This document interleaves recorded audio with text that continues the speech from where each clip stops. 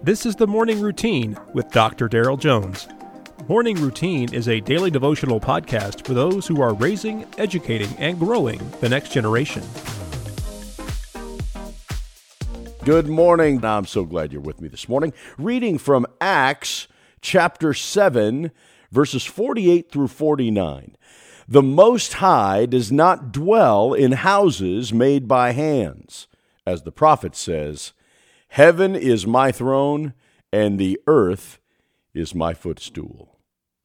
When was the last time that you just sat and contemplated the sovereignty of God? Might be a little heavy for this time in the morning, eh? Let's do it. Come on, let's walk through this together. Let's start the sovereignty of God. Let's start by clarifying what is sovereignty. Well, according to the Oxford Dictionary, there are three different definitions that all taken together give you a picture of what we're talking about.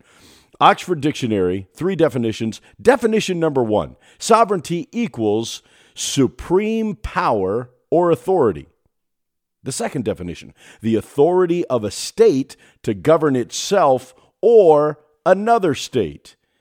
And number three, a self-governing state. That's according to the Oxford Dictionary on sovereignty.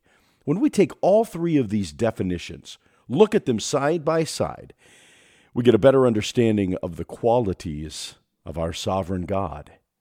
To be sovereign, if in fact he is sovereign, God must be the absolute, infinite, supreme ruler in all realms, in heaven and earth and sea. He must be the Lord over all of the creation. He must be all-powerful, all-knowing, and everywhere. Today's text confirms that the crucified and risen and glorified Savior, Jesus Christ, is the sovereign Lord. He takes no orders from anyone. He has no counselors and no advisors. He has no secretary or need for an assistant. He knows everyone who calls upon him. He knows all that can be known and has already lived out our tomorrow and holds the world in the palm of his hand. That's the Lord we serve, and he's our daddy. Whom then shall I fear?